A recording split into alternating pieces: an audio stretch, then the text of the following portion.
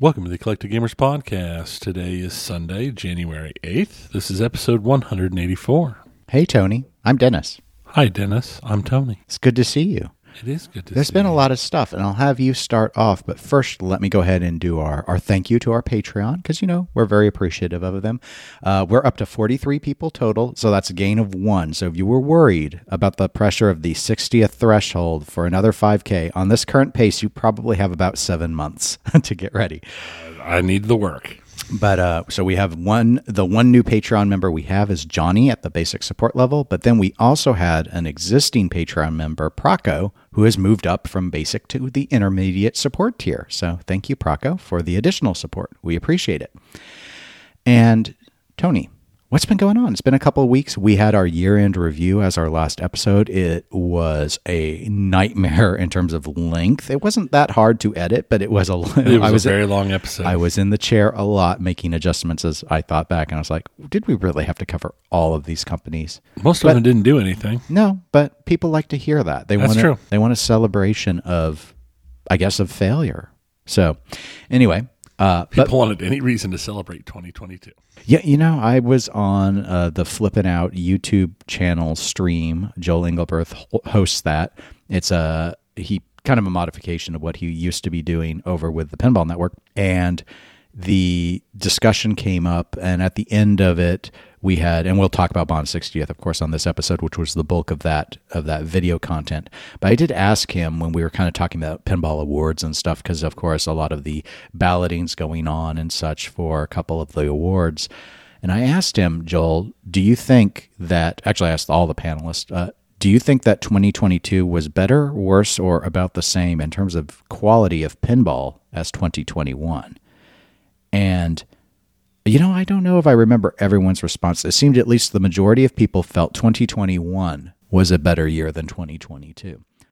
I wonder, just personally, if with how the pinball industry has been moving, if pinball awards should maybe be a every other year or every third year just to get enough stuff so that one game doesn't dominate everything. It's an interesting point. I can say because I work on the pinball awards, I can say logistically, even just doing 1 year, it's almost, at least for us, maybe the Twippies and other groups don't have the same problem, but it is almost shockingly hard to even be sure we captured all of the 12-month ones. I mean, like, we went in, we had someone take a first pass at doing the ballot structure, and then we had 2 different meetings where we were still debating about what other games maybe should have been included. The trick isn't so much knowing what got announced as knowing if anyone ever had the opportunity to play it. Because we for Pinball Awards, usually go off of shipping. Well, like, this is Spinal Tap. Has it shipped or not? I'm not entirely clear until I did see one post from the Pinball Hall of Fame in Vegas saying they received one, so we put it on the ballot because it's like, okay, it's out there. It's out there somewhere. But maybe that's the only one that hit the U.S. And like, how do you manage? Anyway, it's a thing. But speaking of things, you've probably been doing stuff. I have done some stuff. I've done a thing. Our patrons have already heard about it. We leaked it. Spoilers. Earlier to them. That was my fault. I was like, they want to know. I think the Patreon deserves to know early. They deserve to know early. My employer is putting together a team to take part in the Special Olympics Polar Plunge. Now, what is a polar plunge? Because I had actually not. I think I knew what this was, but I had never actually heard the phrase. The Polar Plunge is where you jump into a lake in the middle of winter because smart things to do. Obviously, being a fat, hairy guy, it feels like the right type of thing for me. I feel much more comfortable doing this than, say, running a 5K. So I went ahead and joined the team. And it has donation goals. I set a donation goal of $500 is what I'm looking to raise. I know, like, our team's overall goal is $5,000 for the team as a whole. Wow. From everybody who's joined in. But I thought that this is one of those things that I was interested in doing, and I figured I would put it out there on the Patreon, and then we'll put it out on the Facebook and everything else. So anybody who has any interest in donating to Special Olympics can support me in my insanity of jumping into a lake on the 18th of February. It'll definitely be great. It was like 4 degrees on the 18th of February last year, so I'm sure it'll be like 60 this year. Apparently there's a theme. So now this part was very surprising to me. I've seen people jump into cold water before. Right. But apparently there's a theme of rock and roll, so I've been debating costuming. I've debated the obvious, Fat Elvis, the white jumpsuit and all that stuff. Because you already have the jumpsuit, so that would be the easiest. That would for be the you easiest to do. And then from there, I thought about Eddie from Rocky Horror. Oh, okay. Who was played by Meatloaf, which immediately transitioned me, instead of Eddie, just straight to Meatloaf, because like all the videos for like Bat Out of Hell and Paradise by the Dashboard Lights, he's all in the very, very similar ruffle front 1960s, open almost all the way to the navel, tuxedo shirt with suspenders and dress pants and the long hair and stuff. So I've actually been looking at maybe doing that, because that makes the most sense to me, and is a bit more out there than just the classic going with Elvis. The only problem is I'll be Meatloaf with a mustache, because I'm not shaving my mustache for a darn costume. So your commitment is pretty weak, actually. My commitment is kind of weak when it comes to that. I did have a third thought that would not require me to shave the mustache, and that would be a Live Aid era Freddie Mercury. Okay. But that one's super simple, because it's a tank top. Yeah, it's like a tank top with white pants or some white jeans. Yeah, and it would be very obvious if you have the weird little microphone he liked, like with a weird little stand. With the little, I think he used that at Live Aid. Yeah, he did. It's been a while since I've seen it. Yeah, but it was just like white denim pants and a studded belt. Yep, and a tank top. And a tank top. Yeah, pretty straightforward. Yeah. So that one could be simple. I'd just be fat Freddie Mercury. That's his most famous era. His most famous era. So, but since you put that out on the Patreon, there have already been several people who have donated, in addition to yourself. And so I would like to thank everyone who's already donated, and yourself, for those donations. We've already moved over a quarter of the way to the goal at this point. So, like I said, if anybody's interested, they can go ahead and donate. We'll put the links out there. Yep. And Dennis is going to take pictures and video of me, because my wife refuses to go because she thinks I'm going to die. Wow. Well, let's hope that doesn't happen, because the video will be real bleak. Oh, it would be. It would be. That would be kind of a bleak video. But look at all the donations you could get from it. Yes. For the kids. Anything else besides your polar plunge prep? Because that's over a month out. That is. The only other thing other than that is I was on vacation between Christmas and New Year. I'd maxed out, so I took the time off. And Steam had their sale, and I found a game called The Rift Breaker. And I've been playing it pretty heavily since I found it. It's an enjoyable little game. It's like a adventure / RTS base building type thing, because basically it's like an RTS style base builder, like Total Annihilation, or one of those base builders where you control an actual character that you have to move around, but there's no like units to build. You just build your base and you go gather resource, and it's a resource management. I've been having a lot of fun with it. Okay.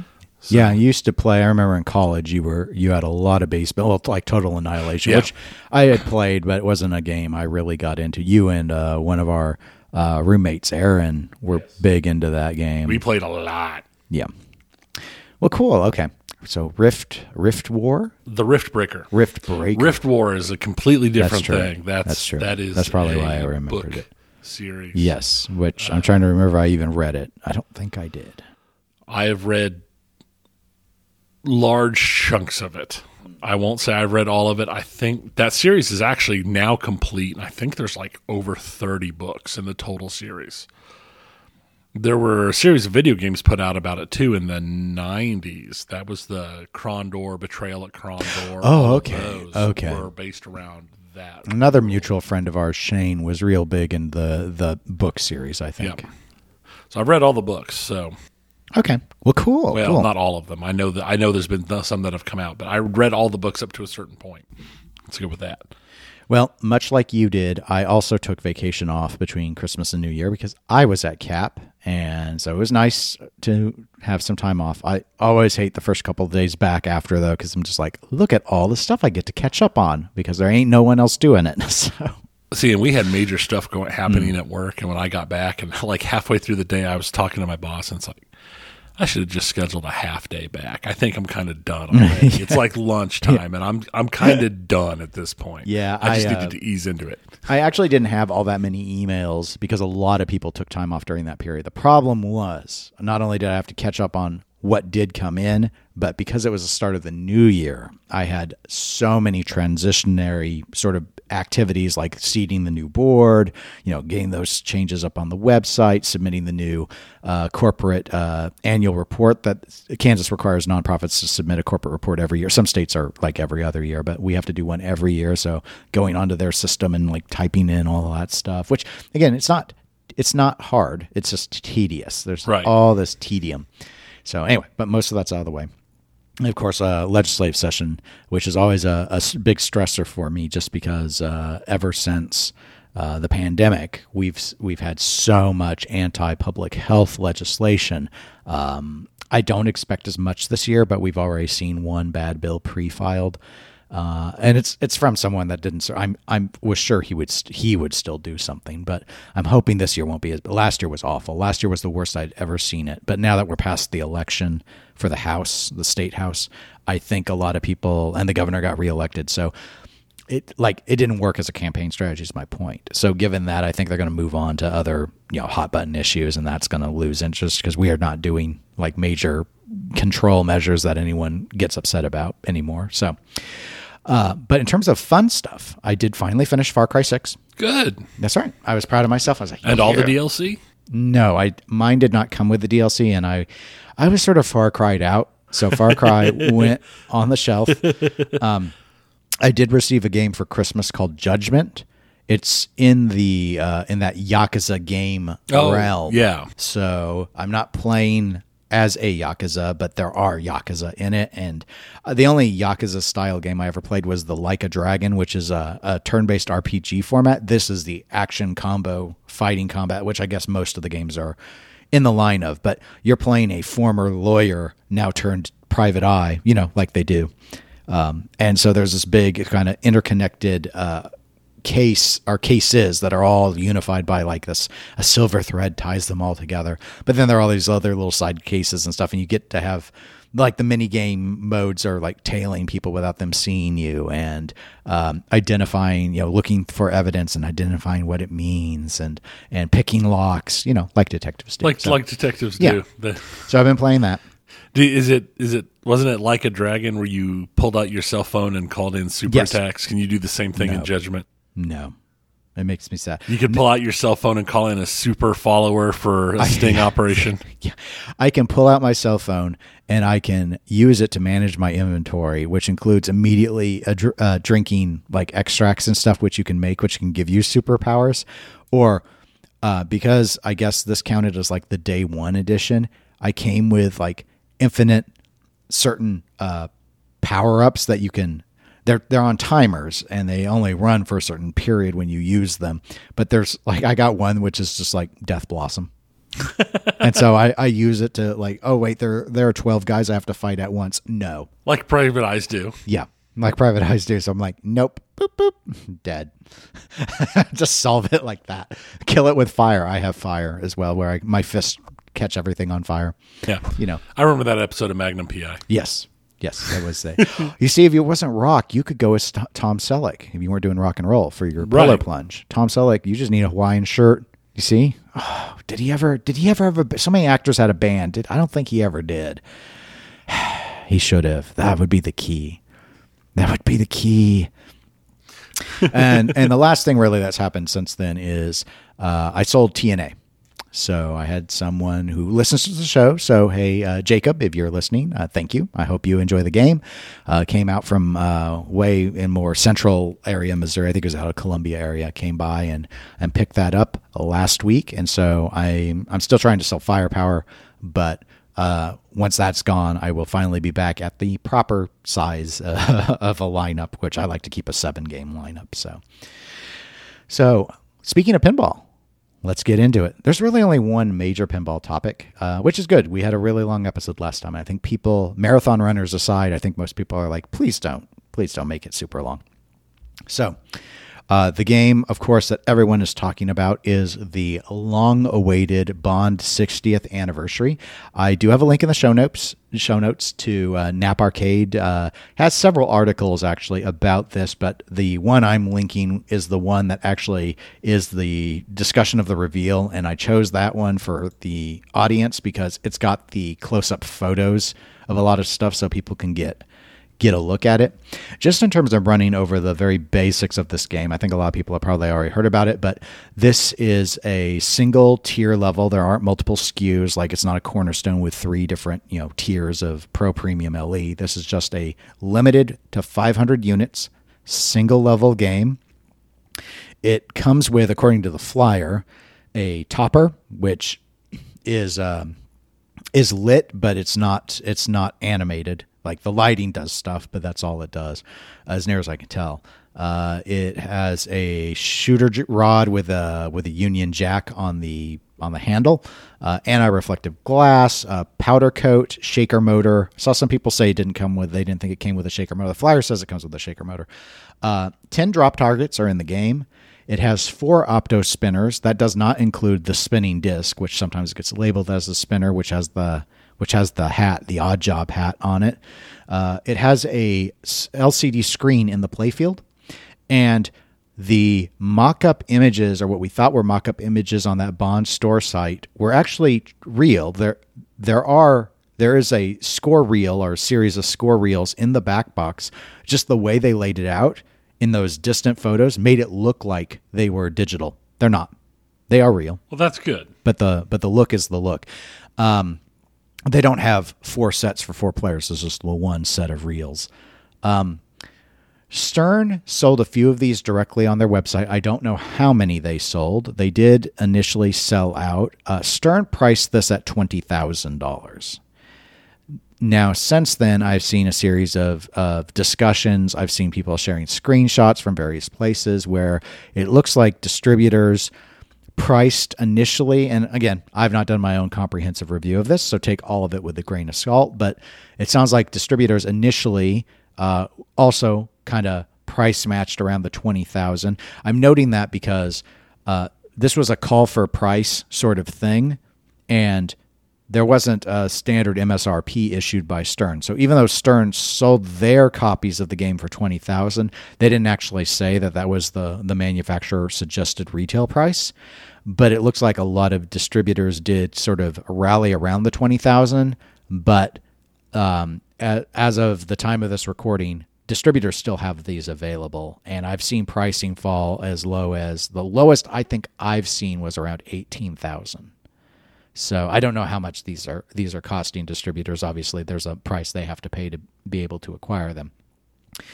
So I just thought we should probably have a bit, with all that context out of the way, we probably should have a bit of a discussion. And I think the thing I would start with first is the art package, which is very collage. Like we've got it is all the collage. Yeah, we've got a collage of the movie posters on the sides of the cabinet. You have a collage of the Bonds on the back glass, and then the playfield, relatively clean. There towards the lower portion, lower to mid, you basically have another just collage of the Bonds, and other than that, you really have a more of an EM style in a way. A lot of just lines pointing towards where all the shots are. There is around the Oddjob hat a series of Bond villains that are sort of circling, represented by inserts, so that's why they're there. But other than that, it's not really a people-oriented play field. What do you think of this art package, Tony? I'm not a huge fan of the collage style art packages. It kind of feels like they handed it to like someone and just said, well, here's the assets. You can't make any adjustments. Just use this as is. It reminds me of the discussions we had with Wonka, where there were parts on it where it was like the exact same asset. Just you honed in on that really fast. Yeah. Like I know you complained about it was why is Wonka always in the same pose and same pose straight off the lunchbox? Right. Yeah, and that's very much what this is. It's all the characters. They're all just cookie cuttered in the whatever the classic considered pose for that character is, and it just feels very not good. I don't like it. Okay. I actually think you're being pretty generous. I think this is one of the ugliest art packages I have ever seen. I don't think it works. I agree with you completely that I cannot fathom this being anything other than the licensor said this is exactly what you're going to do, because Stern has way more experience at this art layout thing, and they normally, well, not always being the best art package of the year, they usually have very respectable art packages, other than when we've heard licensors have had a heavy hand, like Star Wars, for example, where it's like you're going to use the traditional poses and sort of stuff. The movie poster stuff is just crap. The posters are the worst part. The back glass is all right. I mean, at least they kind of segmented it out in each of the Bonds. It's kind of in its own triangle, so it doesn't feel like they're overlapping. Whereas with the posters, it was like, let's use snap tools and line up the post. And of course, the posters have different color schemes and stuff. So it's like you've got a yellow poster representing A View to a Kill over on the right side of the cabinet, and right, abutting that are sort of like black and white almost for Spectre and No Time to Die. And then a whole bunch of orange down with with a Pierce Brosnan era. They're actually, his seem to have a lot of orange in them generally until No Time to Die. So it's just like you've got all this weird mix of colors, and I don't like it. Also, the sides of the back box where they're just listing all the names in all the, I guess, poster fonts of the movies. I don't think that looks very good either. It's just, I mean, at least it's all one color. So the text is one color and it's on black. So I think they did what they could with it, but this is not going to win any awards. Oh, no, art not ever. at all. I find Except it the Razzie. I find it interesting that they did all the darker colored, or almost all the darker colored movie posters on the right side of the machine, and all the like white background movie posters on the left side of the machine. Yeah, that at least gives each side a little tonality. That's definitely one of those doing the best you can with the absolute crap hand that you were given. Yeah, no, this is Stern did what they could with it. And I think you can tell because, again, sort of like when you look at the left side, and as you noted, like there are a lot of white posters that ended up over there, and then just like on the right side, let's stick the really, really yellow movie poster all the way at the back corner to try and make it not break everything up. Right, but to make it even worse, I didn't notice this at first. Because I'm guessing of poster sizing or whatever, there was a blank spot on the left side where they just had to leave it black and just throw in 00760. Yeah, that I was, when I was doing that flipping out video, someone was pointing that out, that there was this gap there that they just had to work it in, and it's just like so unfortunate. It's so bad. What do you think of that topper? There is a video of the topper, it's just flashing and changing different colors. I don't care. I don't care about toppers. I don't either. I just I guess it's nice that it comes with it. Yeah, it's not. It comes with it. It's not a $57,000 topper, which is where they're directly moving towards. That's I will say from 2000, the next one's going to be 57,000. Exactly. You heard it here first. Rumor corner. That's what they're going to do. But I don't really. As far as toppers, the topper war was won with Whirlwind, and it's all been downhill since then. Yeah, pretty much. I'm not huge on a lot of. I mean, there have been a few that were well. All right, I'm always a sucker for a good beacon. So like TNA's beacon, Right, or Getaway's beacon, or Alien, even its beacon lights that they have. Those I think are always nice because the player can appreciate them while they're playing. right. And that was what Whirlwind's strength was. Well, I think like the Batman topper that puts the bat signal up on the ceiling is cool looking. When you're playing, it doesn't mean anything. Right. It's just for others to enjoy. All right. Now, moving past all of that, I think maybe talking a little bit about the layout. So I'm not going to go in on that. There is a rules card. Someone had a photo where you could kind of make out what the rules card said. It's got a lot of multi-balls, but I'm not going to focus in on the rules because, of course, we don't know if it's going to come out code complete and whether or not they end up doing any deviations from what that listing is. I actually like this layout. I've always been a big fan of single level design in general. I mean, there are bad single level games. Don't get me wrong. The 80s and 70s are littered with them, but this, I do think I really would like to play it. So in terms of the things that are interesting, I know one of the areas that a lot of people have really focused on is where the flow shots are, which are basically the far sides. So the most interesting aspect is probably that far left shot, which is actually it's a figure eight. So if you look at the image of the overall playfield, you'll see on the left there are the Bond drop targets. If you shoot to the right of those, it actually will feed into this figure eight. There's a spinner up there, and then that loops around, comes back around behind the Bond drop targets, and there's another spinner down there that activates.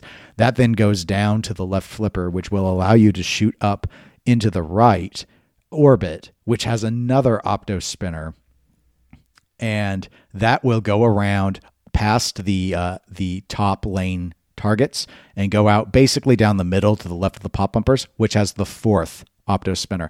And the video of this, there's a very brief gameplay video in gameplay, I should say, that you can see in the trailer. It is possible, based off of hitting those in combo, to get all four of those spinners going at the same time. And because they're optos, they spin forever. That's cool. Yes, really cool idea. That's cool. It is a really cool idea. And then, of course, in the realm of games like 8-Ball Deluxe, Frontier, Fathom, Centaur, we've got inline drops. In this case, they're to the left of the right orbit. I like inline drops. I do too. They're it's a nice, fun, classic thing. And so total count of 10 drop targets on this game. And so one of the things I think is it's interesting to me because I think this game is going to be really, really brutal. So you've got those two flow shots for the spinners that I mentioned. Everything else about this is risky to me. So you've got the odd job hat, which is blocking the MI6 drop targets in the middle. Middle drop targets like that are usually pretty dangerous to shoot anyway, because when you bounce off a drop, period, you don't have control of exactly where the ball is going to come back and feed. So the Bond targets are going to put you at risk. The MI6 targets are going to put you at risk. The inline drop targets are going to put you at risk. The odd job hat's going to put you at risk. And so in a 80s style single level game fashion, I think this game is going to play really, really hard. I had heard someone, again, when I was on the Flippin' Out stream, mention they had heard Elwin or someone ask Elwin because there was a look at the score reels, and the score reels only go to like 9999. And so it's like, okay, well, what happens if you get 100,000, like, or a million points or whatever? And I think there are some lights on there, kind of the old school fashion. The old school way. Yeah. But someone had asked about, well, so what happens, Owen, when you passed 100,000 points? And according to this person, he had said like his highest score has been 20-some thousand. Wow. So again, it's not set to be a high scoring game in the millions of points realm, obviously, but it doesn't look like this is a game that's set up to allow you to easily, quote unquote, roll it. I think based off of what I see with this design, I think it's going to be a very, very hard game. You're not going to be able to do everything you want just by figure eighting your way to victory. So, And those are the only shots that seem to kind of feed back to a flipper. But again, we don't have ramps to give you those nice, crisp little trap up moments. So I actually really like that about the layout. But do you have any initial thoughts looking at the layout images? I think you've hit some of the most interesting things on it. I'm actually really interested in this layout. I kind of feel bad that it's such a limited edition because of how interesting I find the layout to be. I kind of really hope to get a chance to play it at some time. What do you think of the screen in the middle of the playfield? It'll depend upon what they do with it. I think if they do something interesting with it, but for the most part, I've found that the only thing I've really liked screens on the playfield for is like during tournament play. It helps you when you're right on the cusp to know easier without having to look away from the playfield that you're finally getting over the top. Yeah, I actually like the idea. That was I guess that was probably the one thing I really liked out of Highway was them doing that, because I do think it's easier to just glance and not have to move my head than it is to look, especially if you're like going up into an area where you think you need to still, at least in your periphery, keep track of the ball. Like you thought you put it up in a place where you're going to have a couple seconds. Obviously, if you're trapped up, looking at the screen's no big. The main screen's no big deal. But yeah, I see where it's mounted and stuff. I imagine it's going to be very easy to level that plexiglass if there are any. That's usually the biggest concern is making sure there's not like a lip that the ball's going to get hooked on or cause the ball to airball or stuff. Though, looking at the video of this, there were some airballs. As is, because stern flippers aren't like the old flippers. They're pretty snappy, and I think there were some airballs off of those inline drops in the video even. So I think this is going to play pretty fast. So let's go ahead and end the discussion on this with, of course, what you brought up, the unfortunate aspect of the limited nature of it. So what do you think about the 500 game count, the price point that Stern chose, the demand for it? Rumors are, not Rumor Corner rumors, but generalized rumors are that this game was, I think it was based off of an interview with George Gomez, that the licensor had asked for a more old school style game and I guess of a more limited ilk than the mainline ones, which does fit. I mean, you mentioned months ago about the motorcycle that came out that was Bond themed, which is limited. Omega, the major luxury watch manufacturer, has a limited Bond watch which came out. I mean, there's all sorts of stuff that is high dollar and limited that's tied to the 60th anniversary. So it would make sense to me that maybe this was at the licensor's behest that they did this, but that doesn't mean we have to like it. So, I mean, what are your thoughts? I mean, I'm sure that's the reason why it happened. I don't like it just because I think it actually looks way more interesting to play than the actual Bond game, than regular the Gomez Bond version. Yeah, I think it looks more interesting to play. It's just too bad about A, the limited nature, B, the art package, and C, the sheer cost of it for a single level game, even with limited nature. That's crazy. Yeah, I wasn't too surprised at the $20,000 price point. Actually, I had someone message me saying before I was so busy with work the day this dropped, because this dropped on Tuesday, which was my first day back, and they were like, "You got the price right on it." And I'm like, I don't even remember what I said anymore, quite frankly, over on the Pinball Show. And they're like, you said the 20,000. I guess I'd thrown that out as a hypothetical, like what if Stern prices it at 20? Because at the time before this came out, a lot of the hobby that I saw was guessing 25, that the ask was going to be 25,000.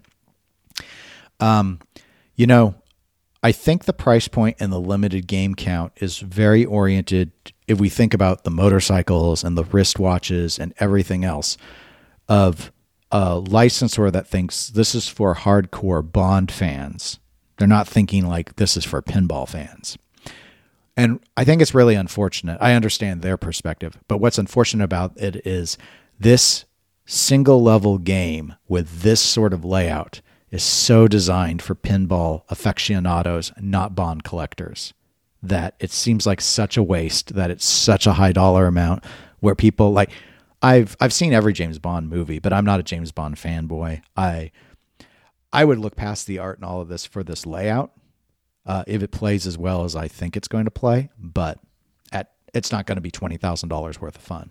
Right. Or $18,000 worth of fun. Not at all. And so given all of that, and obviously a lot of pinball people are going to get ruled out, even if they think that the layout's intriguing, because it doesn't look like, when you look at it, because it's the limited aspect and the Bond theme are what the limited aspect of the Bond theme that drives that price. Because even though you've got arguably a higher bill of material on this than, say, Gomez's LE game, it doesn't look like you got like $8,000 more worth in it. Right. I mean, yeah, you got 4 opto spinners. An opto spinner costs 3 times as much as a regular spinner, but don't make yourself think that an opto spinner is a $100 part either. I mean, that's the thing. So yeah, it's got a lot of drop mechs and stuff. It's got some score reels.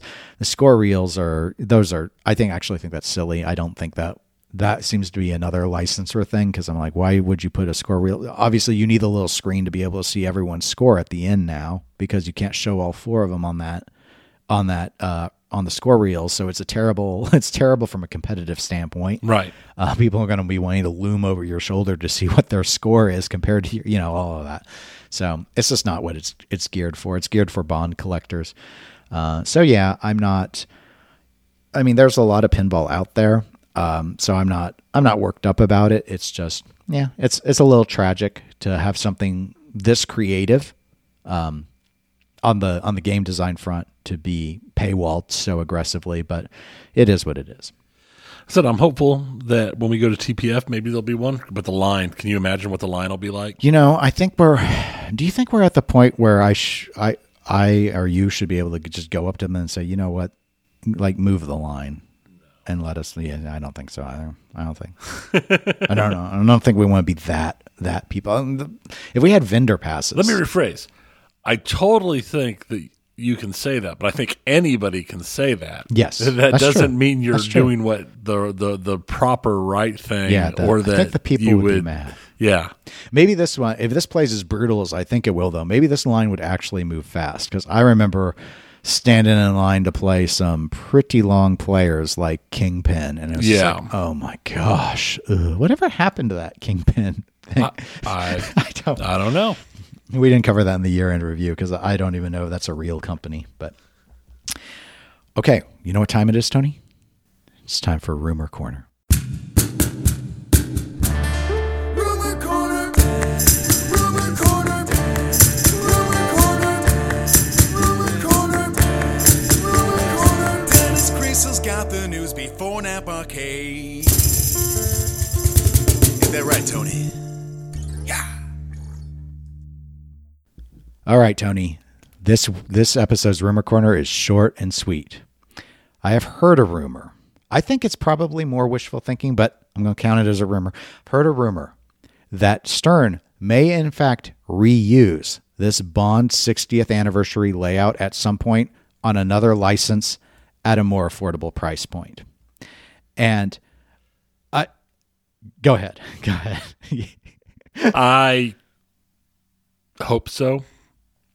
I think it's wishful thinking, especially depending upon how they set their stuff up with the licensor. Yeah, but I think it would be great. Yeah, I would definitely classify this more as wishful thinking than as a true rumor, because I cannot imagine that Stern is actually that far ahead on a layout they just revealed publicly. But here's how I could just hypothetically see it play out. They could take this single level design and drop it into their commission catalog, like where they have the Wonelli Primus layout, which has been reused several times. Yeah. And then let's not forget the ultra high expensive Supreme layout was just the Spider-Man Home Edition done up. And I think that was the same as what Heavy Metal did. So they basically had, like, if people want to come in for a commission custom project, I think they've had 2 layouts available. They've got this kind of old home pin layout with ramps and stuff. And then they've got the single level EM-esque Wonelli style layout. And I don't think there's anything like the Bond licensor can do about the design. Like, I don't think they can own a playfield layout. I think that's why you've seen so many bumping the mic. I think that's why you've seen so many clones over time, is there's something about you can't patent a layout. All right.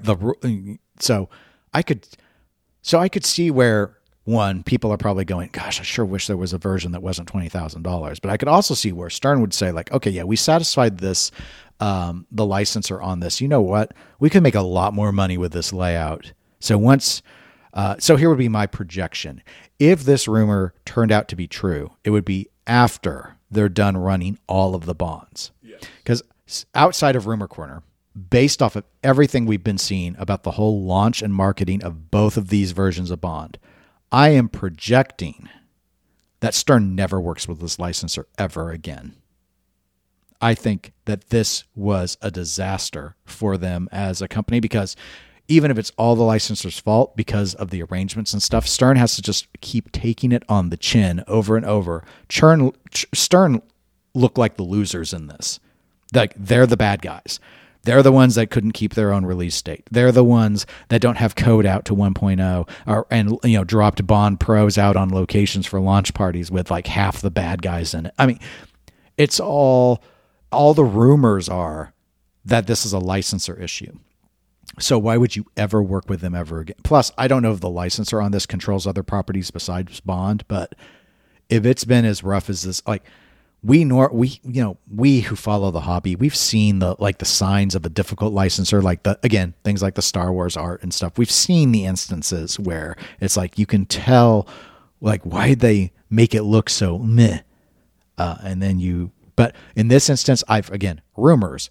I've heard rumors of things like, this multi-ball isn't allowed to stack with everything else because this multi-ball is from this one movie and the licensor won't allow that movie to contaminate into another Bond movie. Like that level of, don't know if it's true. It's a rumor. Wow. But yeah, it's like, why would you ever deal with them ever again? It's your sales it's not worth it. There's so many other nostalgia licenses. This, I think Stern thinks on retrospect, this was a big mistake. But anyway, that's getting outside of it. I will say that you should never say never again. But that's not an official Eon production. I know. That's what makes it so funny. But overall, I agree with you. I think this has been an absolutely terrible run for them, an absolutely terrible hit in the publicity market for them, especially considering they removed a cornerstone from 2022. They could not afford to take the kind of hit, having already removed a cornerstone, that they took over Bond. It's quite easily the worst look on Stern in years. Yeah, the look aspect in particular. I mean, I would say I think they could afford to take the hit because they've had so many successes and they've still got a backlog of demand for things like Godzilla premiums, which, they haven't been fully paid for yet because until they ship them out, they don't if I know the structure properly. But regardless, it reflects poorly because it's like you skipped an entire cornerstone and then this partially completed thing comes out. And again, I don't think it's them actually not having the work done. I think it's the licensor is like taking forever, as we covered on a previous Rumor Corner. But no one knows the license. Like the average consumer, the average pinhead doesn't know or care about the licensor. It's like, why is Stern giving us this? This feels like the bad old days, like when Walking Dead came out with no code. Right. That's what it feels like. But regardless of how it feels, we just want to know if you're rumor-tained. Are you rumor-tained? Perhaps. Well, perhaps you can video game tame us. I will attempt to. Okay. Do not fail me. We'll see what we can do. Schmaug. It's 2023. Schmaug. It's 2023.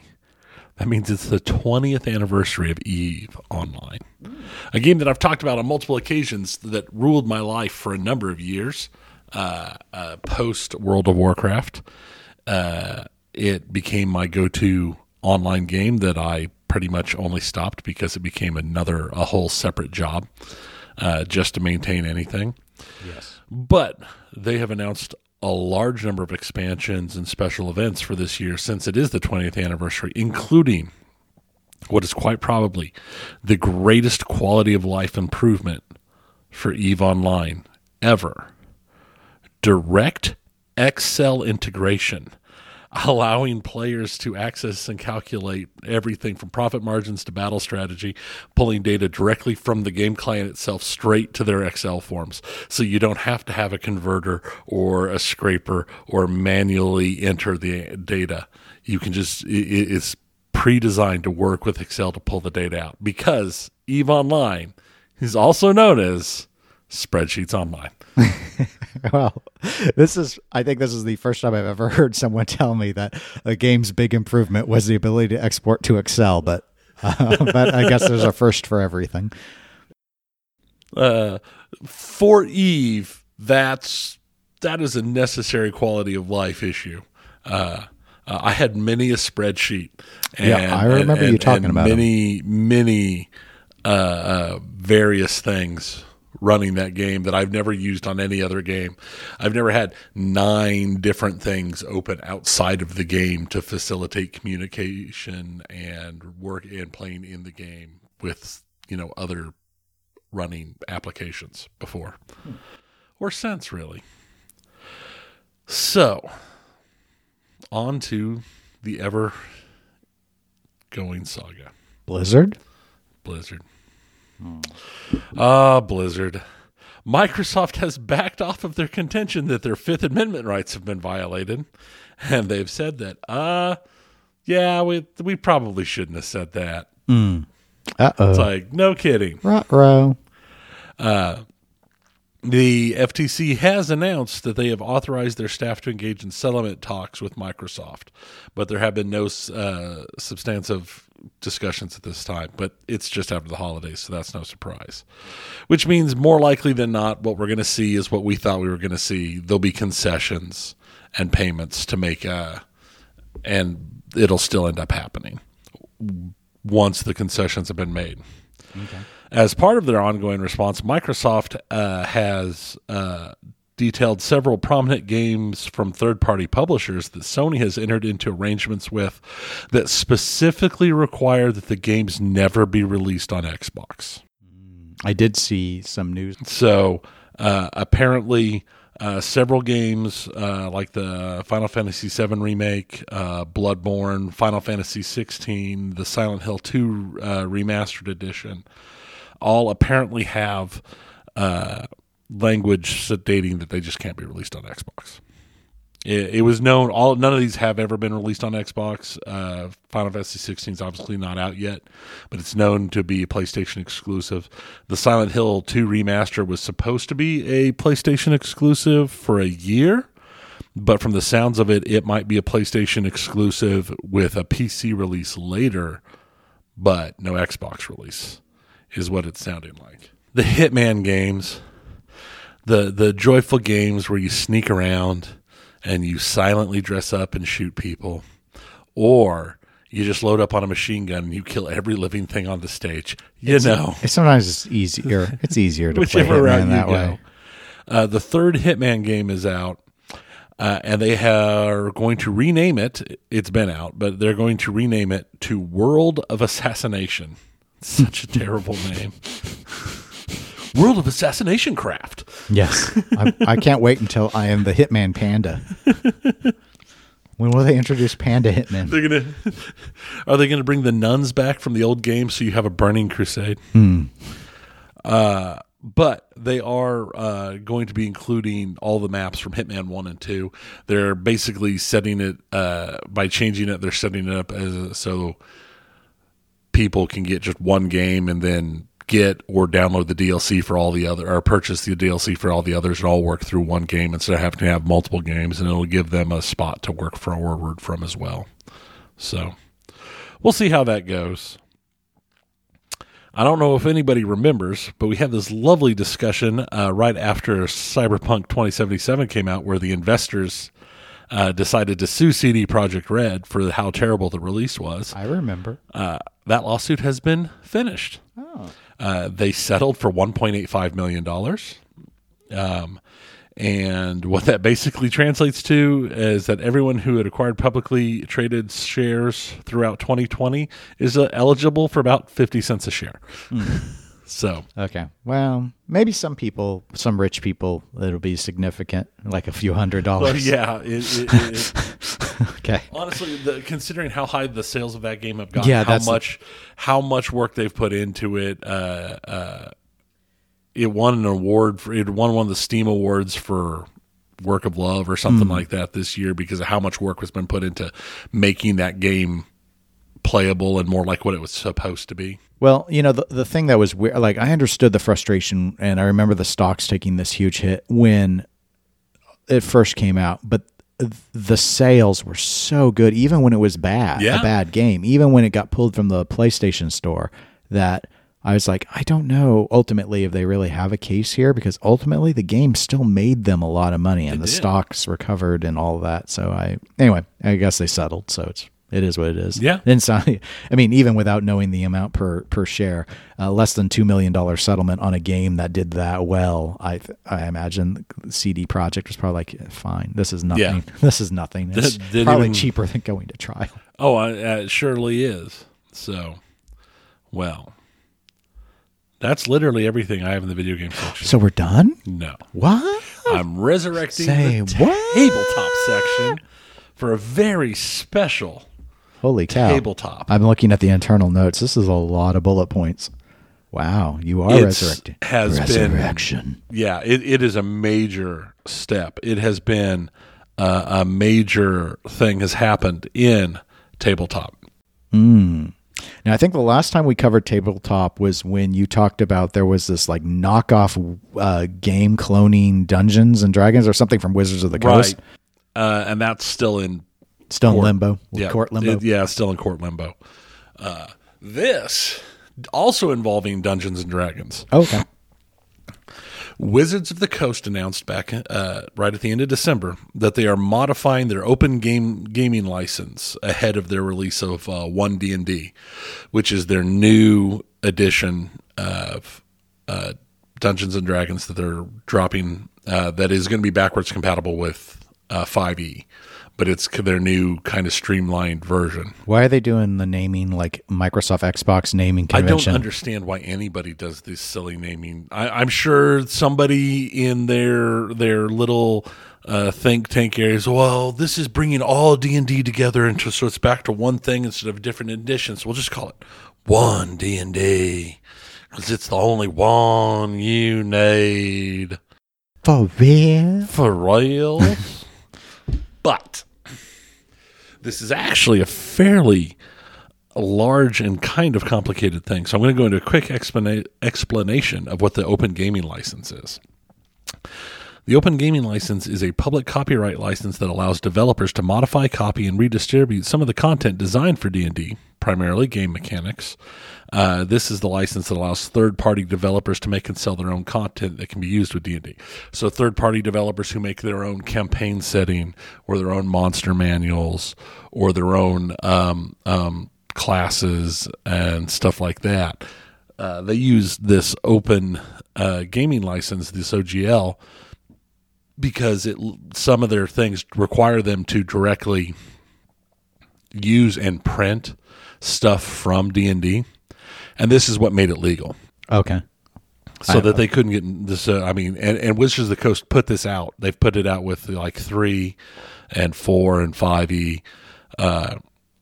It's been out since, with only minor tweaks, since 2000. It has existed in this form.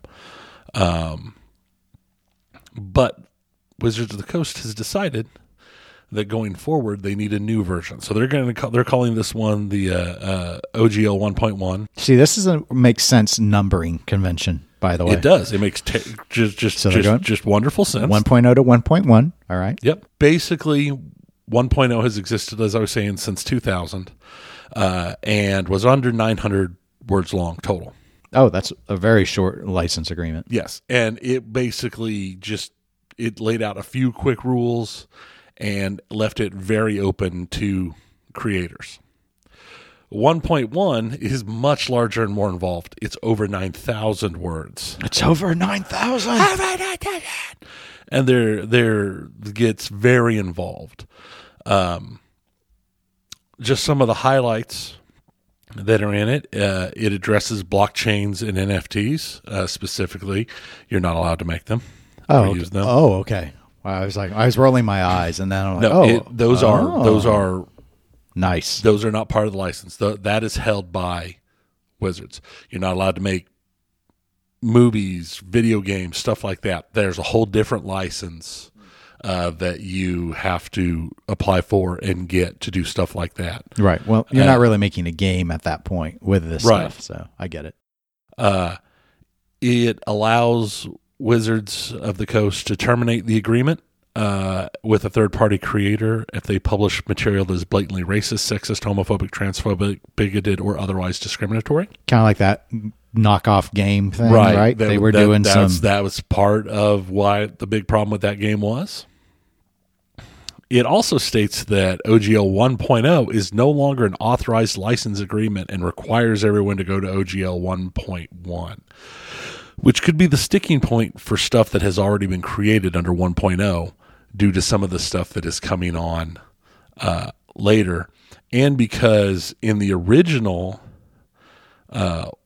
OGL, the license was granted in perpetuity worldwide non-exclusive license. So, but it also said may use any authorized version of this license to copy and modify and distribute any open game content originally distributed under any version of this license. So Wizards is saying this makes the 1.0 not authorized.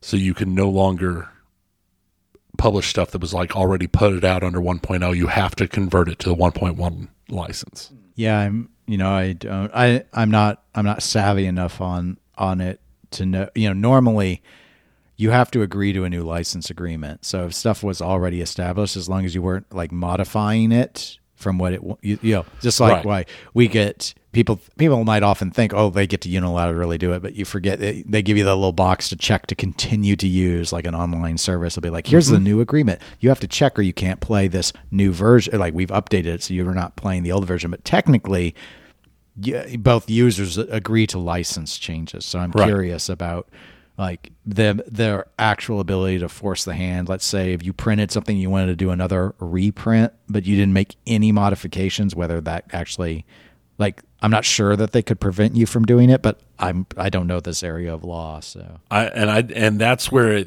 I've seen multiple opinions going both ways online, but this is going to become fairly big because it separates. The new OGL separates creators into non-commercial and commercial, with slightly different rules based upon if you're making money from direct sales or access to your work. So if you make stuff and give it away for free, that's non-commercial. Right. But if you're one of the people or groups who makes something and then sells it, that's commercial. And they are putting a tier system, a revenue tier system on commercial users. So tiers are initiate tier for those that have generated less than $50,000 in a year. Intermediate tiers total revenue has to be between $50,000 and $750,000 in a year. Expert tier has generated more than $750,000 in a year.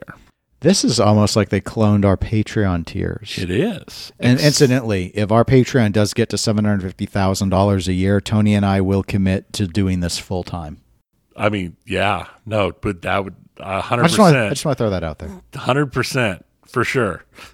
We'll go to lots of shows. We'll do all sorts of stuff. It's like this will be a Monday through Friday produced thing. Yeah, we'll probably even throw in video at $750,000 a year. We'll do all sorts of stuff. Just letting you know. But any revenue over $750,000 a year will be considered qualifying revenue. And the creator will be required to pay Wizards of the Coast between 20 and 25% royalties on all revenue over $750,000 a year. So if you make $750,001 a year, you have to give Wizards of the Coast 25 cents. This was specifically worked out. The 20 to 25 comes because Wizards of the Coast worked a deal with Kickstarter, making Kickstarter the preferred crowdfunding platform for Dungeons & Dragons. So if you kickstart something on Kickstarter and it is crowdfunded for over $750,000, all that qualifying revenue over $750,000, you only have to pay 20% royalty on Okay. instead of 25%, it's 25% with any other crowdfunding source. My assumption is the reasoning why this is being done and why it's going to be in court, and the fact that they flat out say it in places inside the OGL, the new OGL, is that the OGL was not created and designed to support the competitors. And why I think it'll end up in court is because several of D&D's biggest competitors, specifically Pathfinder, actually operates under the OGL 1.0 license, because Pathfinder is a variant of D&D 3.5. That when 4 came out, Pathfinder was a modification of 3.5 that went its own way and has become one of D&D's biggest competitors. And they most definitely make over $750,000 a year. So, lost my place again. There we go. They have set it up, in my assumption, in this way, is to cover themselves from this kind of competition, since their original creation is what is propping up their competition, to get a little something back on the backside. They do require that anybody using the OGL must report to Wizards of the Coast, give Wizards of the Coast a copy of the works that they've created with the OGL. And as I said, anything that generates over $50,000, they have to report their revenues to Wizards of the Coast. Reportedly, the new OGL will also give Wizards of the Coast full rights to any content created by the OGL, and would allow Wizards of the Coast to take any of that content and publish it in official D&D material without permission or compensation to the original creator. That's for commercial or non-commercial? That is not laid out very well, because I've not been able to find a full copy of the new OGL. Because who would make a commercial project, which if it became too successful, Wizards could just poach it? Correct, and that's my question. That last part has been reported as the way it read to certain lawyers. So that's how real is that? That's going to be a thing that'll end up in the courts, I'm sure, to be decided. Wizards does claim that the royalties will affect fewer than 20 creators, and they are not starting the royalties fees until 2024, though people need to sign on to the new OGL this year and basically use this year for revenue, learning what the revenues are and calculations, and to give them a year basically if they don't want to use the OGL 1.1 to find a new home.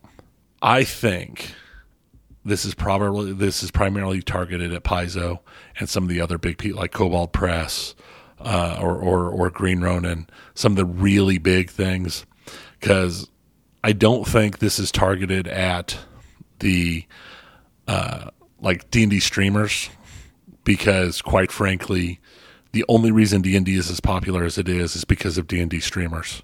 And I don't think Wizards would hurt their own sales. I would hope they wouldn't try to hurt their own sales by attacking the people who are why their game is being so popular recently. But we'll have to see. What are your thoughts? I don't think it's unusual to want to go ahead and do a license update, especially after 20 years of having an existing one. So that aspect of it is not very surprising. I'm sure their old license is exceedingly outdated to be able to address all of the new ways people want to use the content. So I think that makes a lot of sense. I also do think it makes a lot of sense that they would want to go ahead and make a modification for commercial categories of game production. And again, that's kind of where I think they're coming from on this. Is probably not people making, say, ad revenue off of doing D&D stuff, but rather probably those that are actually selling products, which is the space they operate in. Right. Had they been also streaming like official campaigns or something, then I could see it a different way. But otherwise, I think it's much like video games where the streamers are, even if there may be a legal right to go after them, most game publishers have absolutely no interest because all it does is generate interest in their games. Except Nintendo. Except, well, Nintendo is, I mean, come on. They've got Chris Pratt as Mario. What are we expecting? What are we expecting?